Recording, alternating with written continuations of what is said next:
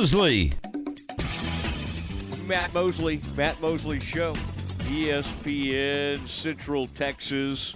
Thank you, Central National Bank. Thank you for what you do, being the great presenting sponsor that you are. I've been so excited about getting to talk to Danny Davis. One of the great all-time SWC quarterbacks, and now he will take his rightful place in the SWC Hall of Fame. Danny, welcome to the Matt Mosley Show, and congratulations on the big honor. Well, thank you so much. Happy to be a part of the show. Well, we're excited to have you, and that's going to happen August 16th. That'll be a noon, Tuesday, August 16th at the Texas Sports Hall of Fame. And, Danny, that had to be a neat call after all these years. I mean, you obviously probably should have been in there a good while ago, but still, to receive that call and hear about it, how did that make you feel? Well, let me tell you, I was a little bit surprised because everybody was calling me at my church, and they were congratulating me, and I was trying to figure out what are they congratulating me for. And finally, my brother Mark sent me the article and everything, and I said, oh, okay. But I was real excited about it. To be in the Southwest Conference Hall of Fame is an honor all by itself. Yeah, and I think back on some of the all-time U of H greats. I mean, what was that like? Take me all the way back to Dallas Carter High School, and the first time you heard from Bill Yeoman. Like, what was it like your recruitment? And all those years ago, did you? And what else? Was there another school you were thinking about back then, or did the University of Houston start reaching out to you pretty early in the process? Well, it was kind of funny because Don Todd, who was the defensive line coach and offensive line coach at Dallas Carter, took a job with the University of Houston. He came and got Joe Russ, and he came back the next year and got Reed Hansen. And I told him then, I said, hey, Coach, don't forget about me. Come back and get me. And I didn't know. I had no idea. I was just saying, come back and get me. Well, at that time, Jimmy Johnson was with Arkansas, and they were trying to get me. My dad was sold on Jimmy Johnson and Arkansas. He had everybody in my family hollering Suey Pig. I came home one day, and he was hollering Suey Pig, and I had to tell him, well, I'm going to University of Houston. He said, well, what is University of Houston? What do they say? I said, they say eat 'em up. He said, okay, then eat 'em up it is. Well, you went there, and a lot of times quarterbacks back then had to wait their turn. But there in 1976 as a sophomore, you get in there, and when you arrived, I know there were other quarterbacks, maybe even bigger quarterbacks, but you quickly forced your way into the lineup. Now, Danny, take us back to like 1976. Y'all ended up having a great season, won 10 games, go to the Cotton Bowl, win the Cotton Bowl. What kind of allowed you to win that starting job and to take hold of it? Because I know one of the things is, boy, you had a great grasp of that famous Veer offense. What was that like, having to battle probably some older quarterback candidates?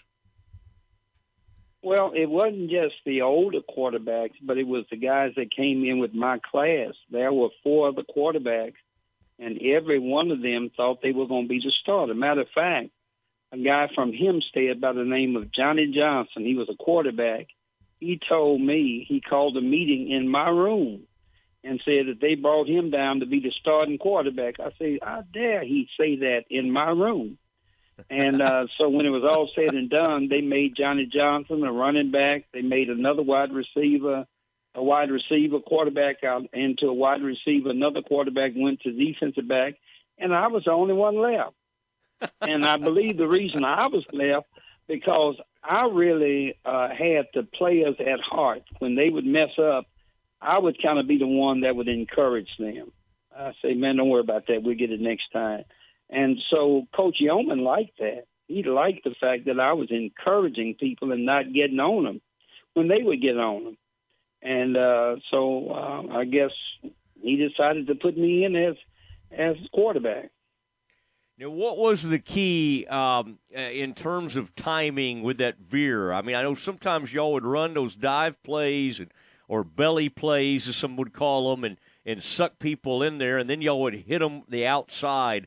What was did you work on those option pitches just constantly? I remember when Lance McElhaney came into the SWC a few years later at SMU, and he had that uncanny knack to unload it at the last second. Was that kind of just natural? Had you already been doing that at Carter, or is that something you kind of had to learn? We ran a portion of the veer from the I-back field and then from the split backs as well at Carter. But really, when I got to University of Houston, they would drill us left and right, and I finally discovered what they were looking for. I mean, they wanted somebody that would stand in there, and they convinced me, first of all, that you're not going to get hit. They're going to hit the running back. And I said, okay, I can do this then. So we got to the point where it was just second nature.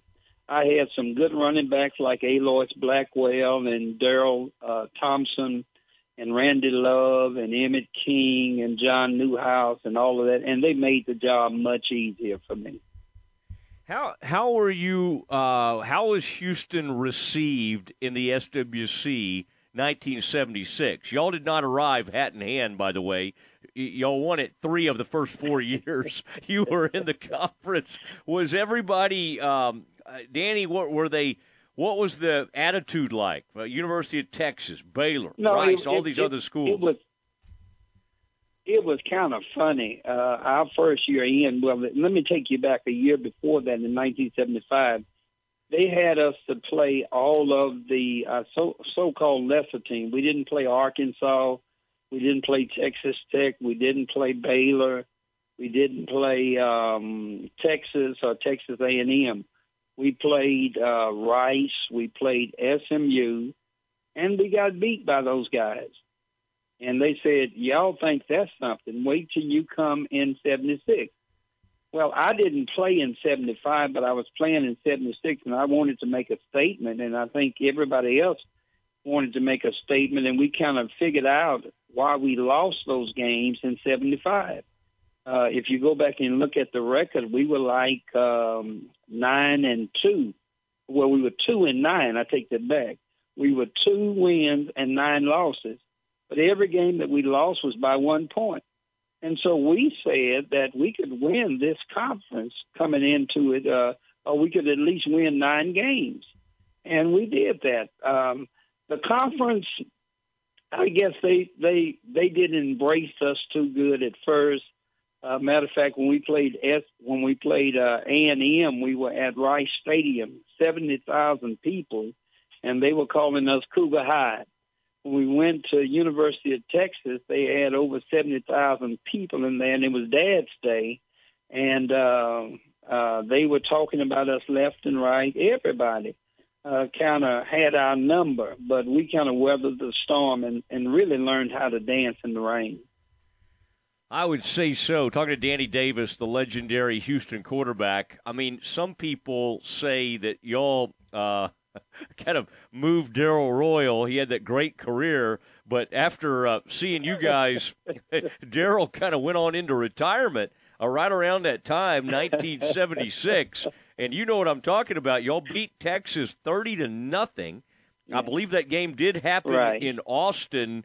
That had to give you guys just tremendous confidence, I would think, to take out a team that, leading up to that had been one of the superpowers in college football. Well, it really did. When we beat Texas and we beat them like that in their home stadium, it gave us the thrust to go forward. And that's exactly what we did. We took that and ran with it. Yeah, and 2 Cotton Bowls, 1976 and 1978. That first Cotton Bowl, what do you remember most about that game? I've read up on it. Y'all playing Maryland. I think you made a real big play in your own end zone late in that game to complete about an 11-yard pass. And I understand it, Danny, the way I've read about it, you were running for your life back there. You had all kinds of people jumping at you, and you were able to complete the pass. Now, that's not like Yeoman in that kind of situation. Y'all had the lead. He probably I wouldn't think he would be wanting to have you, dropping back to pass. What do you remember about that particular play? Well, we had learned earlier during the year because we had faced a similar situation, and we kind of handled it pretty good. When I was throwing the ball, I'm going to tell you, I get all the credit for throwing that ball, but we were lucky because I was trying to throw the ball out of bounds. And Robert Laverne just happened to come back and catch him. And the legend grew from there. Oh, my goodness. Yeah. You had to think that y'all were just going to win the – But Merlin was a good game. We jumped out and headed them 21-0. And I think we were kind of mad because we were not rated in the top 4. We thought we were at least in the top 4, and we really wanted to play for the national championship that year. And we were thinking about who we were going to play, and when we got Merlin, maybe we should have been, but we weren't as impressed with Merlin as some others were. We thought that the Southwest Conference had better teams. A&M with their bunch had a better team. Texas with their bunch, we believe they had a better team. And even Baylor had a better team. And so we just felt like we could win that game. What's the talking to Danny Davis, the Houston quarterback, now going in the SWC Hall of Fame? What's the hardest lick you ever remember in the SWC? You talked about there were some players that went on to the have NFL careers. I would imagine Singletary was starting his career. Mike Singletary, that was the hardest lick. We came down. The first Southwest Conference game we played was Baylor. And I'll never forget, I rolled off the pile and turned, and Mike Singletary came around the right side, and he hit me right in my chest. And, boy, I could not breathe. I went back to the huddle, and Bill Yeoman sent a play in, and I was sucking for air. I'd say, we go. I say, time out. But Mike Singletary was the hardest lick I ever had in my whole life. Matter of fact, when we finished that game, they had to do some treatment on me for my show because he developed a blood clot with that lick. Woo, it was something. Oh my gosh, those are you still feel some of those. I bet. And then I'm sort of curious. I remember reading stories that the Cotton Bowl officials, y'all are a new team in the SWC, and the Cotton Bowl officials said some things that, well, Hoss Brock's the one I remember that I've read about. How did that motivate y'all that maybe the Cotton Bowl officials weren't as excited about Houston coming to the Cotton Bowl as maybe they would be other teams?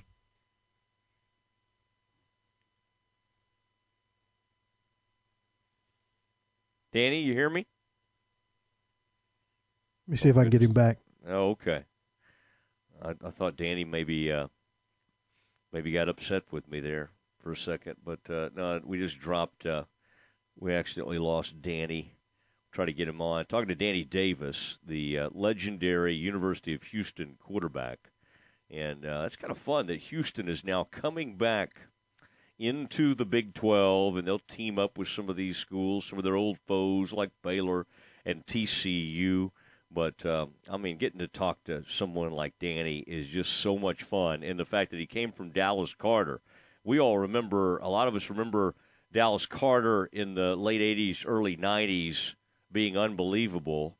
But I guarantee you they were great in the 70s as well. We're trying to get Danny back on the phone there. We just lost him all of a sudden. That guy was telling some great stories, so we need to get Danny back on if possible. But oh, good. Hey, Danny, sorry about that. We lost you. I was in the middle of asking you this. The Cotton Bowl, when y'all went in '76 and maybe even in '78, y'all disrupted things in the conference. There's a hierarchy, and suddenly there's a new team, and y'all immediately start winning. Now, those Cotton Bowl officials, as from what I've read, were maybe not as excited about Houston and the Cougar fans showing up in Dallas to the Cotton Bowl. What do you remember about that? And did that motivate you guys even more? Well, I can understand their position with a new team. They know that A&M spends a lot of money, Texas spends a lot of money, and they just felt like the University of Houston wouldn't bring their share of people. But literally, they know that all of Houston wanted to come down and support us, even teams, even people that had no affiliation with the University of Houston. So they changed their tune about that a little bit, but rightfully so. They should have thought what they thought. We didn't use it for motivation or anything. We just felt like we were a good football team. Yeah. Talking to Danny Davis, the legendary quarterback from Houston. Now, that Notre Dame game, I'm sure people still bring it up to you all the time. Does that one still leave a mark? I mean, you guys had the lead, and then here come the Fighting Irish. I love some of the quotes before that game that you had, by the way, because you did not have any fear about anything about, playing this legendary program. But does that one still haunt you a little bit? Yeah, a little bit. We think we let it get away. It's always hindsight. We look back and see what we could have done a little bit different. But to their credit, they did everything they needed to do to win. They blocked the punt, ran it back for a touchdown. Our punter got hurt. Our long snapper got hurt, Chuck Brown.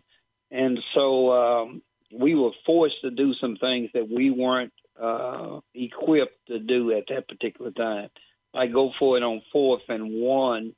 If I had to do it all over again, I'd probably run behind Melvin Jones and give the ball to Randy Love, who runs low, instead of giving it to Emmett King, who runs high.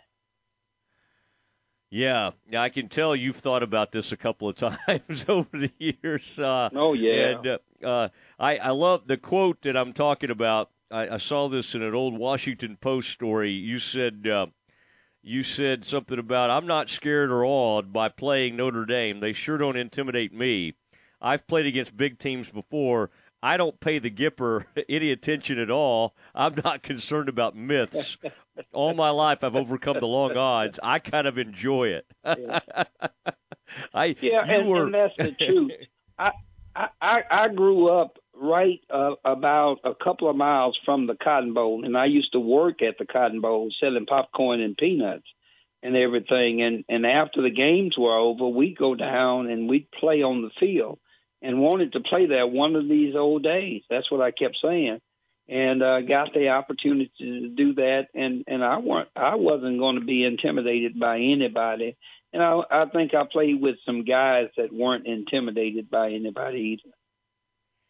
Well, and then you went on and used all your oratory skills and leadership skills to become a pastor. And you've had a long and distinguished career in that world. How are things going there? I mean, I've looked at some of the things at your church. Are you still in the pulpit almost every Sunday? What are you up to these days? Every Sunday I'm in the pulpit. I've been pastoring the Jordan Grove Missionary Baptist Church, which just happened to be a couple of miles from the University of Houston. I've been here for 29 years. Wow. That's pretty neat to be right there, and I'm sure there are even current students that come over there to your church some, and that's really neat to still be there and close to your alma mater, and it's got to be kind of neat for you, isn't it, to see Houston come into the Big 12, not this season, but the next season, and then partner back up with Baylor, TCU, some of their Texas Tech, some of their old foes. Are you excited about that? Right. Well, I am. I really am. I thought that U of H deserved to be in a different conference. We kind of waited our time, and finally they let us in the Big 12. And it looked like the Big 12 will probably get some more teams in there sometime soon. And I think it's going to be a good conference. All right. What scripture are you using this Sunday, by the way? Can you tell us the text which you'll be preaching from? Here we are on a Friday. Yeah. Okay. I'm going to come from 2 Kings, the 2nd chapter, verse 11 through 19. And I'm going to talk about making the impossible possible. Okay, I like that. All right, I'm gonna have to check that out online. I assume your sermons are online, so I'll check that out streaming. You could always use the 1976 season, right? And you got some pretty good illustrations right there. Well, Danny, I can't wait I'll be there at the August 16th, I believe it is, and I'll let people know how they can buy tickets. And it's the Texas Sports Hall of Fame. You can call, and I'll give folks the online, but that'll be really neat. And some of the people you're going in with, Carvin Holcomb was a great basketball player at TCU. Santana Dotson. Oh, yeah. I mean, Santana, and both of them came from Yates. That's right. And that's a whole other thing. That's almost the equivalent to coming from Carter. People that came from Carter or Houston Yates, there's a pride that stays with you throughout your life. And that's exactly right. Yeah, because those are legendary schools, and I think you can't. Santana talks about that all the time. So it's a great class you're going in with, Danny. Really appreciate the time. Loved having you on, and it's just congratulations to you. Well, thank you so much. Enjoyed being a part of the broadcast today. You bet. There he goes, Danny Davis, the Reverend Danny Davis, coming to us from right down the road from the University of Houston, where he is a pastor and never misses a Sunday. 2 Kings, chapter 2, 11 through 19, making the impossible possible. Really like the text, and I'm going to kind of have to look into those verses there. But, Danny, you can tell from listening to Danny that he is a excellent pastor and was a tremendous college quarterback. And so I love those SWC legends. That's one of them right there, Danny Davis.